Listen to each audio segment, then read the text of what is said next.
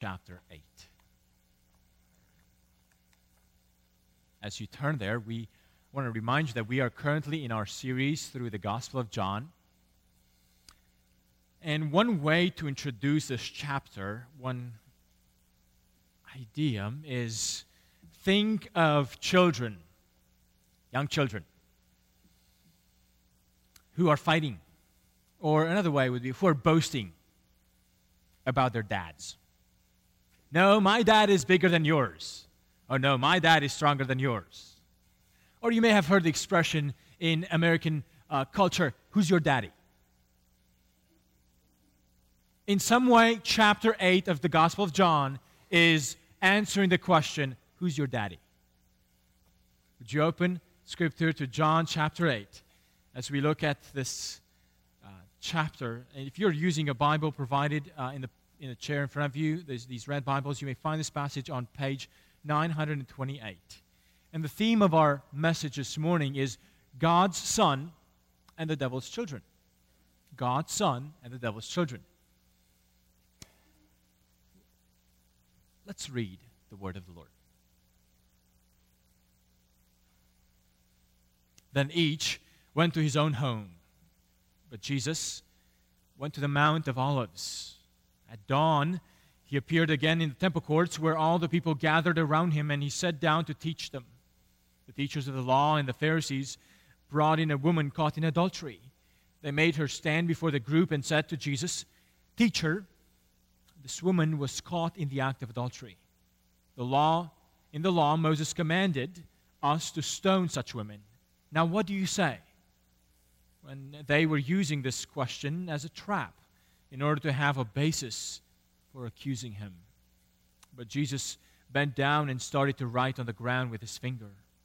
When he kept on questioning him, he straightened up and said to them, "If any one of you is without sin, let him be the first to throw a stone at her." Again he stooped down and wrote on the ground. At this, those who heard began to go away one at a time, the older ones first, until only Jesus was left with the woman still standing there. Jesus straightened up and asked her, "Woman, where are they? Has no one condemned you?" "No one, sir," she said. "Then neither do I condemn you," Jesus declared. "Go now and leave your life of sin." When Jesus spoke again to the people, he said, "I am the light of the world. Whoever follows me will never walk in darkness, but will have the light of life." The Pharisees challenged him. "Here you are, appearing as your own witness. Your testimony is not valid." Jesus answered, "Even if I testify on my own behalf, my testimony is valid, for I know where I came from and where I'm going. But you have no idea where I come from or where I'm going. You judge by human standards. I pass judgment on no one. But if I do judge, my decisions are right, because I am not alone. I stand with the Father who sent me. In your own law it is written that the testimony of two men is valid. I am the one who testifies for myself. My other witness is the Father who sent me." Then they asked him, "Where is your Father?" "You do not know me or my Father," Jesus replied. "If you knew me, you would know my Father also." He spoke these words while teaching in the temple area, near the place where the offerings were put. Yet no one seized him, because his time had not yet come. Once more Jesus said to them, "I am going away, and you will look for me, and you will die in your sin. Where I go, you cannot come." This made the Jews ask, "Will he kill himself? Is that why he says, 'Where I go, you cannot come'?" But he continued, "You are from below. I am from above. You are of this world. I am not of this world. I told you that you would die in your sins. If you do not believe that I am the one I claim to be, you will indeed die in your sins. "Who are you?" they asked. "Just what I have been claiming all along," Jesus replied. "I have much to say in judgment of you. But he who sent me is reliable, and what I have heard from him I tell the world." They did not understand that he was telling them about his Father. So Jesus said, "When you have lifted up the Son of Man, then you will know that I am the one I claim to be, and that I do nothing on my own, but speak just what the Father has taught me. The one who sent me is with me. He has not left me alone, for I always do what pleases him." Even as he spoke, many put their faith in him. To the Jews who had just believed him, Jesus said, "If you hold to my teaching, you're really my disciples.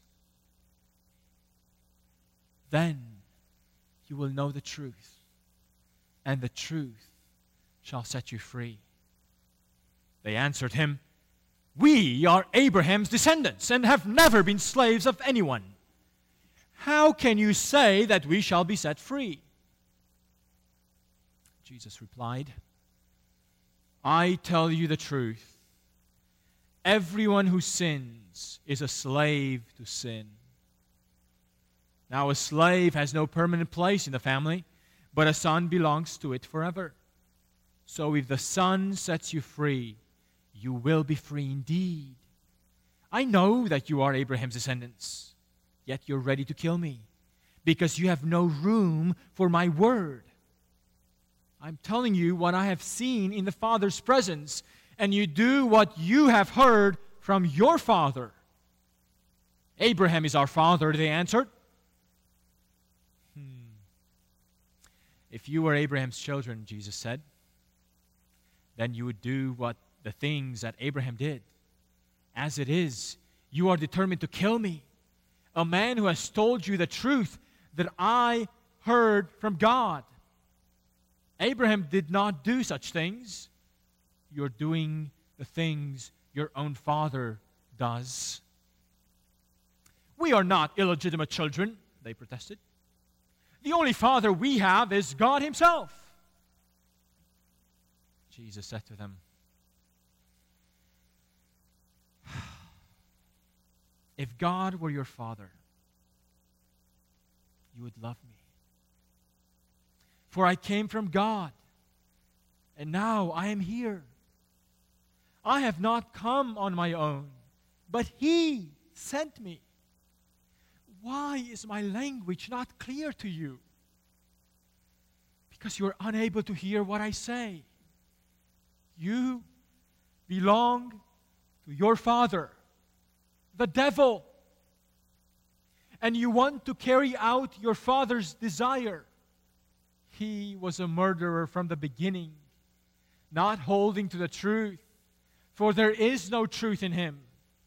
When he lies, he speaks his native language, for he is a liar and the father of lies. Yet because I tell you the truth, you do not believe me. Can any of you prove me guilty of sin? If I am telling the truth, why don't you believe me? He who belongs to God hears what God says. The reason you do not hear is that you do not belong to God." The Jews answered him, "Aren't we right in saying that you are a Samaritan and demon-possessed?" "I am not possessed by a demon," Jesus said, "but I honor my Father, and you dishonor me. I am not seeking glory for myself, but there is one who seeks it, and he is the judge. I tell you the truth, if anyone keeps my word, he will never see death." At this the Jews exclaimed, "Now we know that you are demon-possessed. Abraham died, and so did the prophets. Yet you say that if anyone keeps your word, he will never taste death? Are you greater than our father Abraham? He died, and so did the prophets. Who do you think you are?" Jesus replied, "If I glorify myself, my glory means nothing. My Father, whom you claim as your God, is the one who glorifies me. Though you do not know him, I know him. If I said I did not, I would be a liar like you. But I do know him and keep his word. Your father Abraham rejoiced at the thought of seeing my day. He saw it and was glad. You are not yet 50 years old, the Jews said to him, and you have seen Abraham? I tell you the truth, Jesus answered. Before Abraham was born, I am. At this, they picked up stones to stone him, but Jesus hid himself, slipping away from the temple grounds. Amen. This is the word of the Lord for us, for our hearts. Let's ask him to reveal himself to us. Would you bow your heads in prayer? Oh, Father, the one whom you sent has been so misunderstood 2,000 years ago and time and again ever since. Oh, Holy Father, would you send us now your Holy Spirit and take away anything in us that might cause us to misunderstand. Oh Lord, we trust on you to reveal yourself to us once again. And we rely on the power of the Holy Spirit to bring the conviction that this passage needs to bring, so that we may indeed glorify in the Son, as you have glorified your Son also. In his name we pray. Amen. Well, friends, this chapter begins with an attempt to stone a woman caught in adultery. And this chapter ends with the same attempt, but this time to stone Jesus. While theologians and Bible translators have reasons to believe, good reasons to believe, this story may not have been part of the original manuscripts of this Gospel of John, there are reasons, or there are no reasons to doubt that such a story did take place, or might have taken place at some point in Jesus' life. What it teaches and it illustrates is consistent with what Jesus did elsewhere, so we can learn lessons from it. But what this means, if the first story here in chapter 8 may not have been part of the original manuscripts, what this means is that chapter 8, verse 12 and following should be seen as a continuation of Jesus' teaching during the Feast of the Tabernacle in chapter 7. Chapter 8 should be seen very closely linked with chapter 7.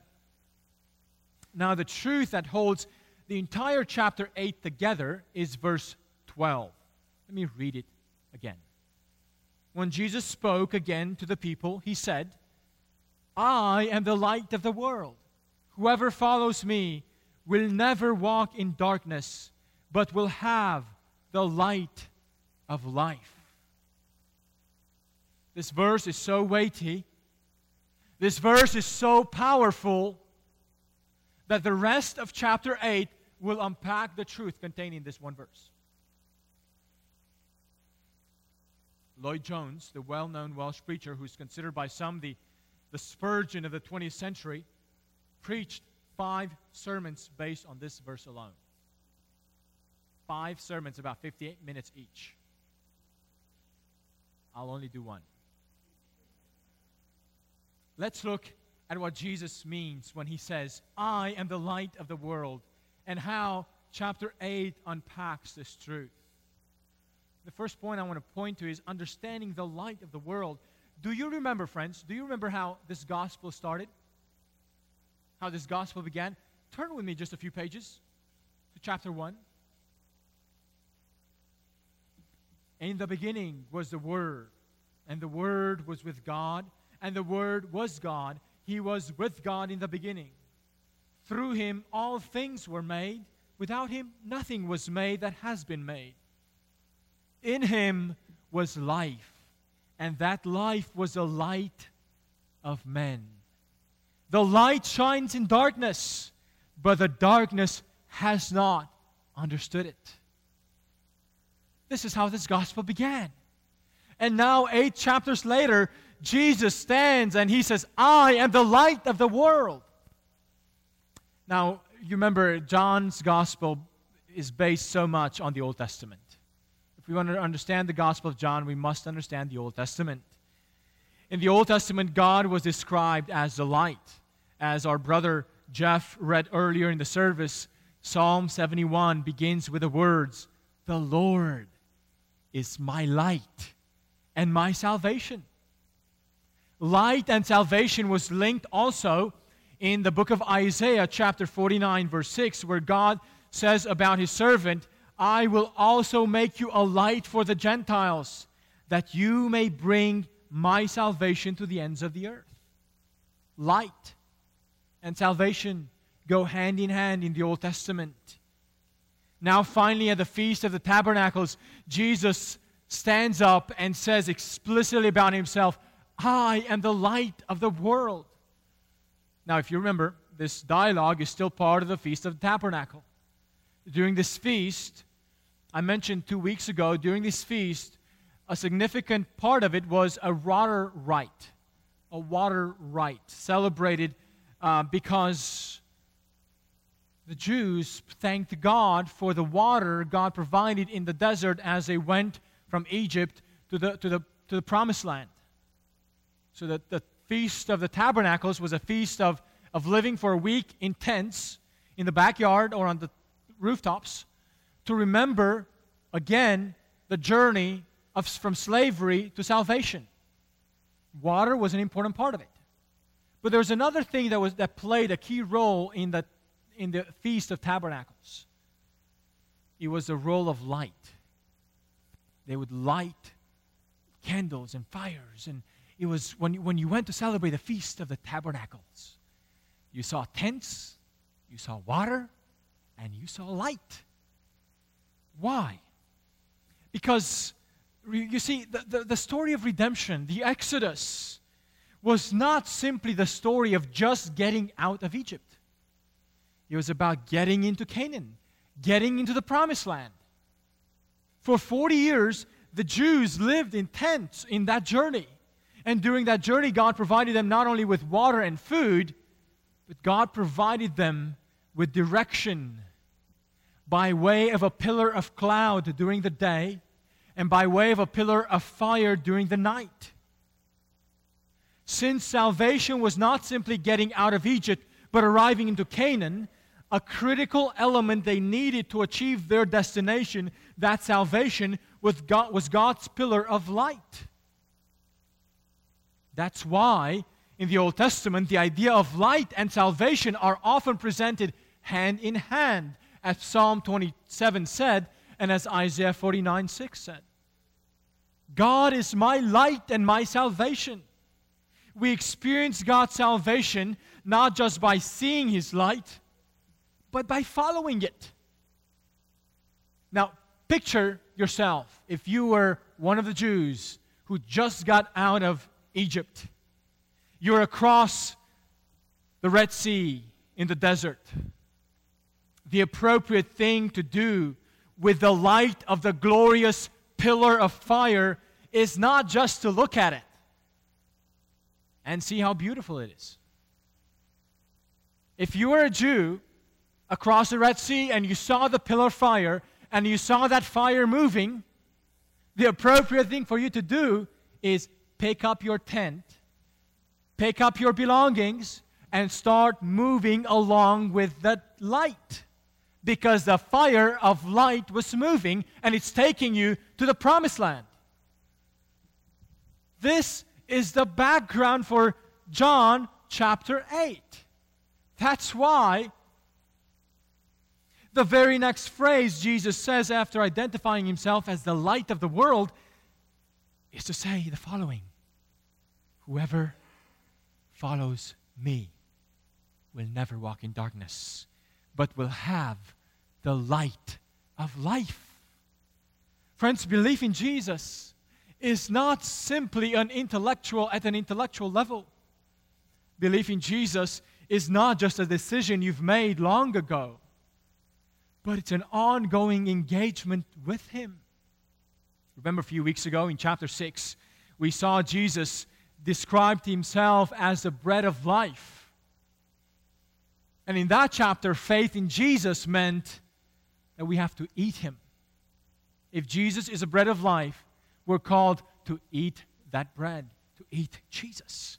Now in chapter 8, he describes himself by the second I am statement. I am the light of the world, and faith in him means following him. And the outcome is that we will never walk in darkness. Friend, how do you define faith in Jesus? How do you define faith in Jesus this morning? What does it mean for you to say that you or someone you know believes in Jesus? Does your faith in Jesus take the form of light? That light that dispels the darkness of your life? Does your faith in Jesus help you see the light of the true life that he came to bring?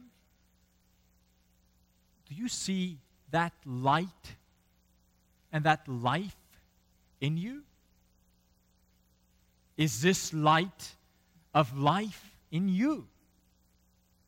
Or is your view of faith just a kind of one-time decision you've made for Christ?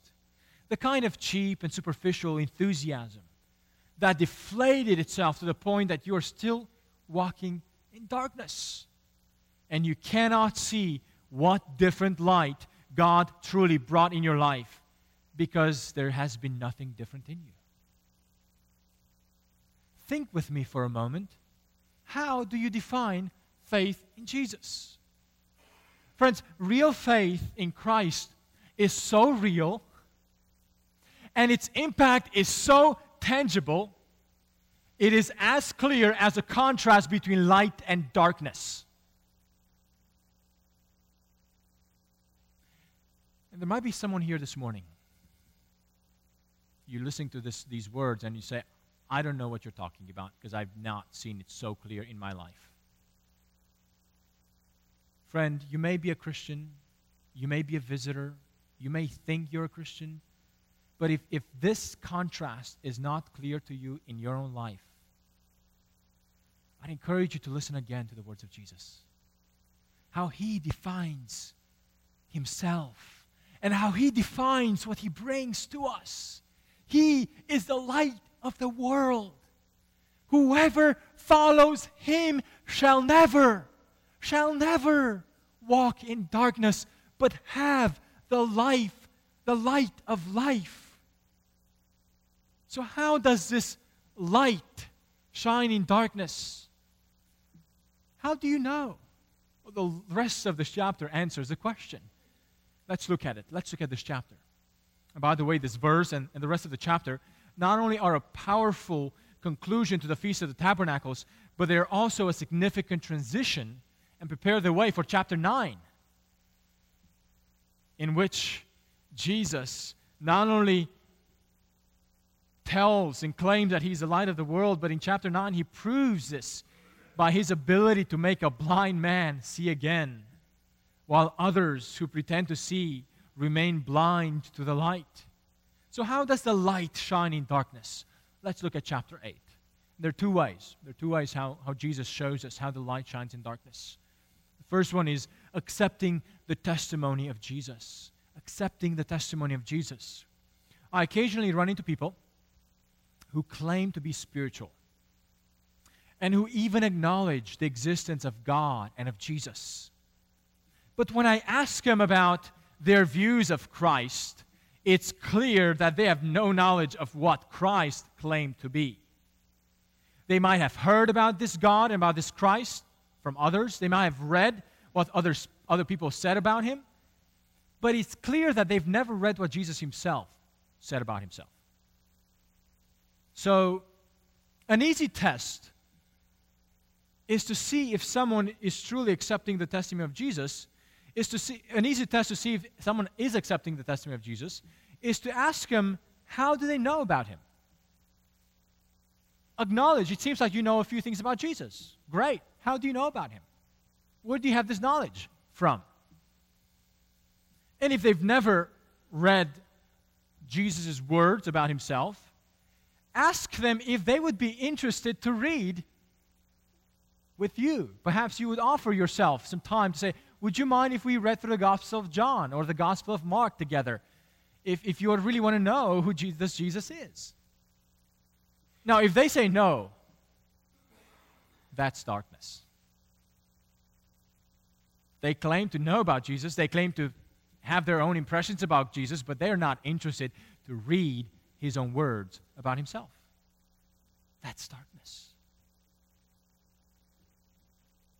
People would rather have their own views of God, of Christ, and they would rather trust their impressions of God and Christ rather than actually inspect, examine, and go to the original sources, to the eyewitnesses' accounts. Understanding the light is first and foremost manifested by accepting the testimony of Jesus, of who he claimed to be, of where he came from, where he has gone from this earth, and not simply what we think of him. The starting point in coming to the light is simply to accept what Christ claimed to be and do. His origins, his mission, and his destiny. His claim is not just a good story, it's a true story. Now, why do people need to accept this testimony? Why is this important?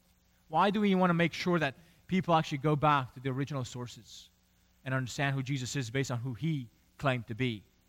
It is because of verse 24. Look at verse 24 with me. Jesus says, if you don't believe that I am the one I claim to be, you will indeed die in your sins. Now, friends, a story alone, our own story of God, no matter how good it is, does not have the power to forgive us. Only the shedding of blood can pay for our rebellion and provide us with forgiveness. What a terrible state of dying. To die in your sins, to die without having your sins forgiven. This is the greatest need of mankind. Mankind's greatest need is not to be happy. It's not to be accomplished in life. It's not to live a full life. No, man's greatest need is to have his guilt before God removed, absolved, forgiven, taken away, put aside. And as the book of Leviticus tells us, only the shedding of blood can absolve our sins. Failing to deal with our sins prior to dying leads us to dying in our sins. And the path for dealing with our sins is quite simple. To accept the testimony of Jesus in who he claimed to be and what he claimed to do, not our impressions of him. You may be here this morning wondering about Jesus, just as the Jews did, asking in verse 25, who are you? And Jesus says, just what I've been telling you, just what I've been claiming all along. Again, that bird. Don't worry about it. Just a little earlier, Jesus told them that he is the light of the world. But can they believe it? Can they believe the testimony of Jesus that he is the light of the world? Friends, don't take his self-revelation lightly. Don't treat it as if it has no claims on you or no relevance for your life. If ignoring or rejecting the very testimony that brought us salvation will turn out to be a testimony of judgment against us, just as Jesus' testimony about himself ended up being a judgment against these Jews. The last answer Jesus gives him to the question, who are you? What does Jesus say about himself? What is his testimony about himself is in verse 27 to 29. In these verses, Jesus is pointing to the moment when the Jews will have lifted up the Son of Man. Who are you? Who is Jesus? What is the testimony of Jesus about himself? Verses 27 and 29. The greatest moment of Christ's self-revelation, the greatest moment of revealing his Father to us, was going to be the cross. The greatest moment of Christ's self-revelation about himself was going to be the moment of the cross. That's why for us Christians, the cross and then the resurrection are so critical to our understanding of who Jesus is. It was his blood that was shed for us that covers our rebellion against God and makes us right with God. That's the great news of the gospel. Oh, dear friend, we cannot experience our liberation from darkness. We cannot understand our liberation from darkness until and unless we come to understand and believe what happened on the cross. The cross was the ultimate identity marker for who Jesus was and what he came to do. It's amazing that Jesus had said the same thing to Nicodemus. Do you remember in chapter 3 when Jesus tells Nicodemus that his testimony is not being accepted? Jesus says, we tell you of what we hear, but you don't believe our testimony. And then Jesus goes on and says, I tell the truth, the Son of Man must be lifted up, just as Moses lifted up the serpent on the pole in the desert. The greatest marker of Jesus' testimony of who he is a moment of being lifted up. The testimony of Jesus about himself found its climax in his cross. Friends, if we don't understand the cross and why Jesus came to die on it, we don't understand Jesus and his testimony about himself. Praise God for that cry. That was his amen to what was just proclaimed. If we don't understand the cross, we don't understand the light Christ came to shine in darkness. Nor will we understand the darkness Christ came to destroy if we don't understand the cross.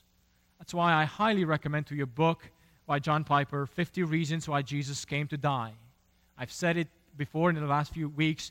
I encourage you to get it. We have it here on the slat wall. Learn more about Christ through his cross. So how is darkness exposed? By accepting the testimony of Jesus about himself as he gave it to us, not as we would like to have it be. But the second way that darkness is exposed and dispelled is accepting his call to follow him. Accepting his call to follow him. The darkness of the world is not simply being morally off track, but also being religiously off track. What do I mean by this? It's not simply that we have the wrong view about morality, but also that we actually have the wrong view of true discipleship. Look at verse 30 with me. Even as he spoke, many put their faith in him. Now, friends, this is great news. Even as he spoke, many have put their faith in him. No altar call. Even as he spoke, many have put his faith in him. But listen to what comes next. Verse 31. To the Jews who had believed in him, Jesus said, if you hold to my teaching, you are really my disciples. Being a follower of Jesus is not simply about making a decision for Christ at some point in life. It is about following him. Jesus is differentiating here true faith, true discipleship from spurious faith, from superficial discipleship. Jesus is not interested in simply having disciples. He wants to have real, genuine disciples. Jesus defines now what exactly separates superficial, false faith from true faith. He says, you are really my disciples if you hold to my teaching. The verb to hold means to remain in his teaching, to abide in it. And by the way, in the Gospel of John, this theme of holding on, of abiding, is so crucial that Jesus will come back to it later in chapter 15 to give it prime focus. But here, for now, Jesus is really saying that perseverance is the mark of true faith. Perseverance is what characterizes true disciples, real disciples. Friends, there are people in your life that you know have made a decision for Christ when they were young, but they're not currently walking with the Lord. You know it, and they know it too. What does this truth of John chapter 8, verse 31 and 32, what does this truth, that perseverance is the ultimate mark of true faith, what does this truth compel us to do about such people? Don't sit back hoping that they would just start acting like children of God. Go and talk to them and tell them the gospel as if they had to hear it for the first time.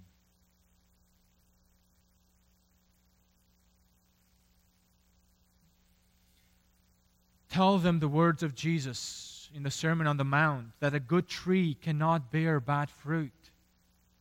Tell them the words of Jesus in John 8:31, if you hold to my teaching, you're really my disciples. And do this not simply to guilt them into the kingdom, but to wake them up from the unbiblical impression that we can call ourselves disciples of Christ without actually following Him. Friends, don't just sit back assuming that their eternal destiny is safe. Perseverance of the faith is the ultimate mark of true disciples. Talk to them about the gospel and about the call of Christ as if they heard it for the first time. Don't assume that they know it. Don't assume that they have accepted it. Talk to them as if it's the first time. Likewise, when we lead someone to Christ, and if we pray with them the sinner's prayer, listen to me, we should not, be careful here, it's a caution. We should not try to talk them right away into being assured of their salvation based purely on a prayer that they have repeated after us, but rather give them a biblical caution that sounds something like this. Now, Joe, just because you prayed the prayer does not mean that your heart has been changed. Only God's Spirit gives us a new birth. Time will tell if this conversion was true. Continue to seek after God as you've done today. But be assured of this: genuine conversion creates long-lasting fruit, and one of those fruits is perseverance. Give new converts that biblical caution. Give new converts that biblical assurance. And that's exactly what Jesus is doing here. He's presenting the great truth of the gospel, but in such a way that spurious professions of faith are soon unmasked. And He's giving a biblical caution to those who made an initial profession of faith. Jesus wants to give no assurance to followers who have not truly been born again. When the true light of the gospel has penetrated our lives, it creates in us a new life. It creates a new aspiration. It creates new desires, and this new life will endure. It is impossible not to endure if it's true. Yes, there's going to be sin. Yes, there's going to be times of sliding off, but these will always be accompanied by ongoing repentance. That's the life of perseverance. It's not the presence or absence of sin that will be evidence of true conversion, but the ongoing desire to fight it off, to live a life of ongoing repentance before the Lord. This is persevering faith. In verse 32, we see a glorious promise to those who are true disciples of Christ. This is why we want to make sure people have experienced genuine conversions, because of the great promise of verse 32. Then Then you will know the truth, and the truth will set you free. Friends, these words are not the words of the building at UT. You will know the truth, and the truth will set you free. This is not the truth that Jesus is talking about. The truth that will set us free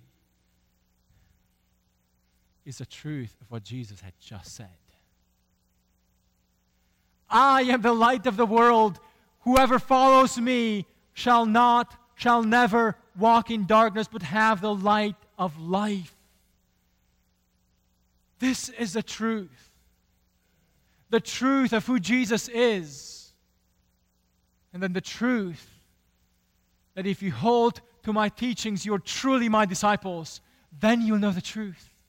And the truth shall set you free. Now, these Jews were not put off by Jesus' call to hold on to his teachings. That's not what put them off. These Jews were put off by the promise to be set free. Because Jesus assumed that they were enslaved. And this was a big put off. These Jews simply could not accept this assumption that they were enslaved and needed to be free. Do you know people who could not accept this assumption today? It is not an easy assumption to accept. And yet, let's look at this dialogue. Just for the record, these Jews have been enslaved in the past more than once. Egypt, Assyria, Babylon, and now Rome. Yet here, they weren't thinking about physical enslavement. They were not talking about being physically enslaved. They truly believed that spiritually speaking, religiously speaking, they were slaves of no one. They found confidence in their religious heritage as descendants of Abraham. Yet Jesus redefines for these Jews true enslavement. Look at how Jesus redefines enslavement. Everyone who sins is a slave to sin. Friend, this is the most devastating enslavement in the world. It's the enslavement with the largest roll of names enlisted in it. All mankind except one were born into it. And this is what sin does to us. It enslaves us. And no religious ties have the power to liberate us. No denominational ties have the power to liberate us. No human will has the power to liberate itself. Sometimes people brag about free will. Man does not have free will. Sinful man only has an enslaved will. We cannot buy ourselves out of it. Only Christ can free us from our enslavement. Verse 36, if the Son sets you free, you will be free indeed. Friend, have you experienced the freedom that Christ offers us? The freedom to say no to sin and no longer follow it. As Jesus commanded the woman who was caught in adultery, go and sin no more.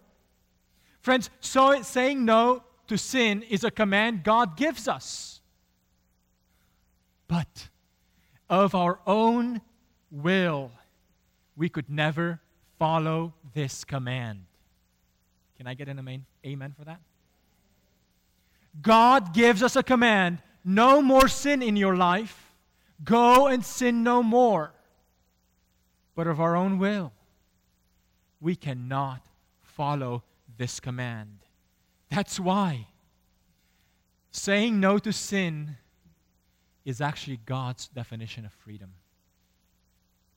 That's why actually saying no to sin, it's the way Jesus defines the freedom He gives us. You can't buy this freedom.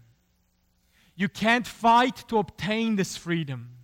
It has to be given to us by faith, not because we deserve it, but only because of God's sheer mercy. Friend, have you experienced this freedom in your life? For the Jews, the words of Jesus were too radical, so they agreed Jesus needed to be killed. And at this point, their true faces are unmasked, and Jesus exposes who their true Father is. Saying in verse 43, You belong to your father, the devil, and you want to carry out your father's desires. Remember what the devil did in the garden? This is the problem with superficial faith. It doesn't change our true spiritual father. Jesus said to these Jews, you belong to your father, the devil, and you want to carry out your father's desires. What a hard thing for Jesus to have to tell these Jews. Throughout this chapter is about who's your daddy. Jesus has to tell these Jews who their true father is. And it's not an easy job. Jesus has to confront these Jews who are absolutely sure of themselves, beyond shadow of a doubt, that God is their father. And God sent Jesus to tell these Jews that He's not. What a difficult job to do. To confront these Jews with their false assurance and to reveal to them their true father, the devil. How difficult Jesus' preaching had to be in this chapter. What's amazing, dear friends, in this difficult confrontation between Jesus and the Jews is that Jesus provides us with some clear evidences of what it means to have God as our Father. Two things. Verse 42. If God were your Father, you would love me. This is how we know that God is our Father, that we love Jesus. And the second way, verse 47, he who belongs to God hears what God says. The reason why you do not hear is that you do not belong to God. This is another mark of genuine children of God. They actually hear what God's Word says as revealed by Christ in the Scriptures. Dear friends, dear listeners, are these present in your life? Because if they are, listen to the glorious promise Jesus gives in verse 51. I tell you the truth, if anyone keeps my word, he will never see death. Friends, this is what Jesus came to bring. He came to bring life. But in order to bring life, Jesus had to dispel the darkness in which we were born. If He's a revealer of life, and holding on to His truth is evidence, not the cause, but evidence that we're genuine followers of the light, His light has dispelled the darkness in which we live. And we understand the testimony of Jesus, and we understand His call to follow Him. Friends, our world has not changed very much in the last 2,000 years. It's still dark. And that darkness is not just outside of us, out there in the world. That darkness is inside of us. It's the greatest darkness because we're dark and we're blind to our own blindness. The darkness is not just in the world, it's inside of us. It's in our nature. The Bible tells us that we are born in sin. We are born with darkness inside us. I love what Lloyd Jones said. This is not being unkind to mankind. It's truthful. There is something in us stronger than our minds and our emotions and our will. It's our lusts, our sinful desires and ambitions to worship creation instead of the Creator. There is a power in us that is greater than ourselves. It's a dark power. It's the power of darkness. And we cannot get rid of it on our own. The darkness of the world and the darkness of our nature has not changed. Is there any hope? The only hope is Jesus is the light of the world. And He, as the light, has not changed either. He continues to shine. He continues to be the one who dispels the darkness. It's only when Christ comes in our lives and His light shines in us that we see the darkness inside of us, and that darkness can be dispelled and destroyed. Only He has the power to destroy the darkness of our souls, the darkness of our minds, the darkness of our hearts. That's why trying to find our confidence in religion or in morality or in our self-worth or in our own experience or in our own decision is utterly without power. receiving Christ and following Him makes a change in us and gives us a great promise. We will never walk in darkness but have the light of life. Have you experienced this promise? Let us pray.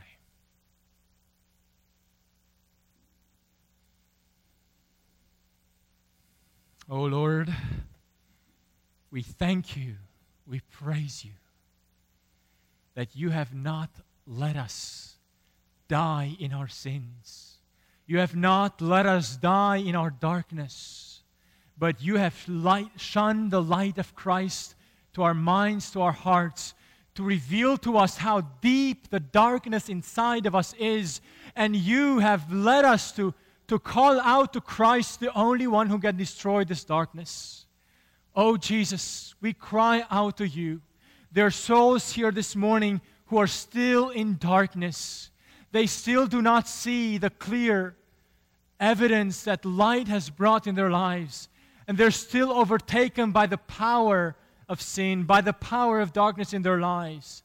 Oh Lord Jesus, we pray that as they call out to you, you will shine your light in their hearts and give them that light. Give it to them as a free gift so that light may bring to them a new life, and that life may be eternal. Oh Lord, we pray that those of us who have experienced that light, we may continue to look to you. We may continue to look to Jesus and put all our confidence in Him so that we may rejoice, so that we may continue to love Jesus, that we may continue to hear your words, and one day have the confidence, have the assurance that we will see Jesus face to face. Until that day, O Lord, we look inside of us to the light you have put in us and praise your glorious name. Amen.